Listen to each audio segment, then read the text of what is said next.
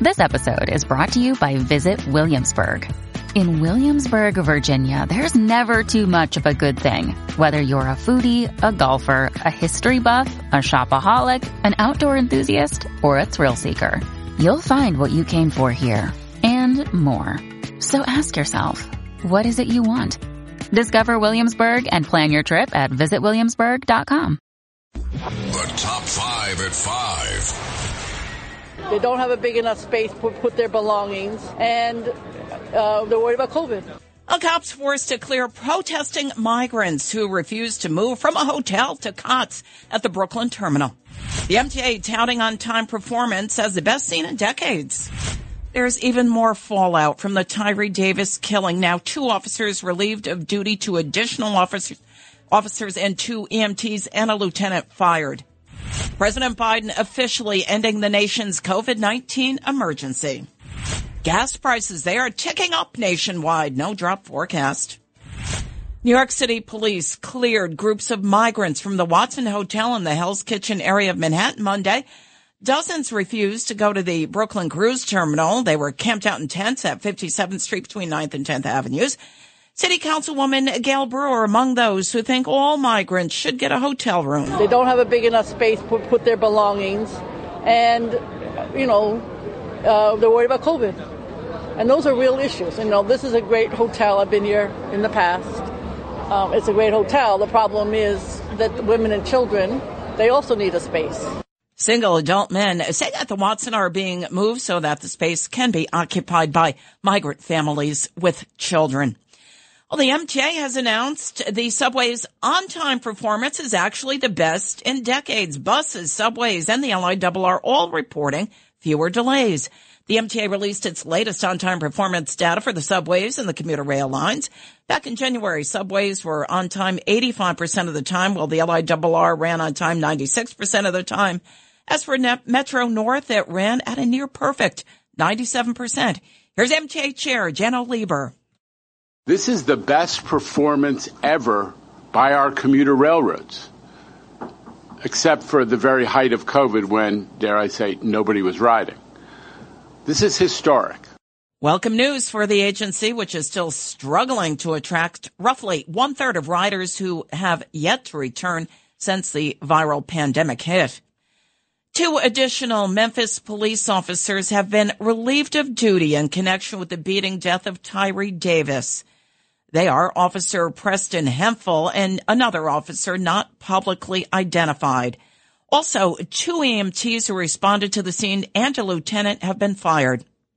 Hemphill deployed his taser during the confrontation in his own body camera video. He is seen chasing Nichols down the road. Hemphill was heard on his body camera video saying twice, "I hope they stop," his word that begins with the letter A. Antonio Romanucci, the attorney for the Nichols family, spoke to ABC7. I have more and more doubts that there was any issue of reckless driving whatsoever. I think it was a narrative. I think it was a justification for the stop.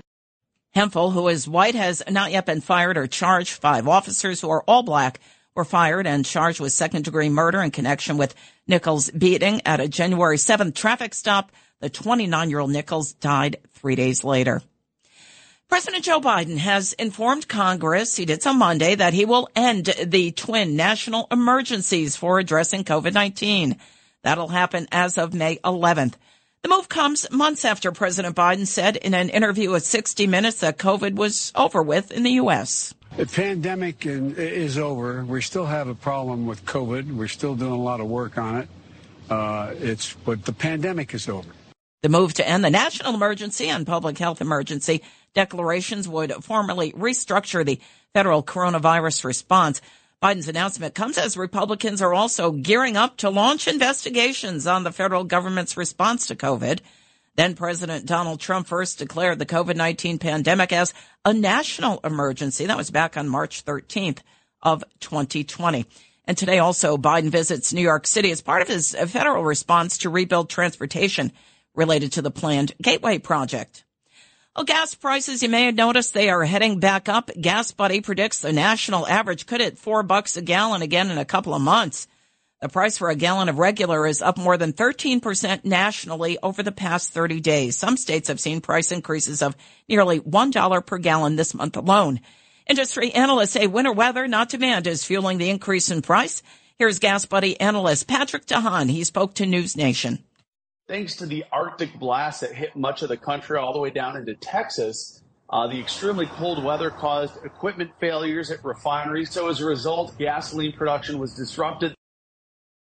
Prices typically rise in the spring as refineries switch to summer-grade gasoline. Gas Buddy said that could mean a return to $4 per gallon gas as soon as March. DeHaan also cautioned that a dip in demand is unlikely, even if Americans balk at the rising prices, as driving typically increases heading into the summer months. It's the WABC Early News on 77 WABC. This is Greg Kelly for Priority Gold. What does it mean to be America's precious metals dealer? It means that you're in touch with the hearts and minds of those who love this country, value our freedom, and want to protect the future. Priority Gold is that precious metals dealer. They've helped thousands of Americans back their retirement with solid gold and silver. Call Priority Gold at 888-506-6439. Receive free shipping, free storage, a free investment guide, and one of the best purchase experiences in the industry. Call now or go to PriorityGold.com.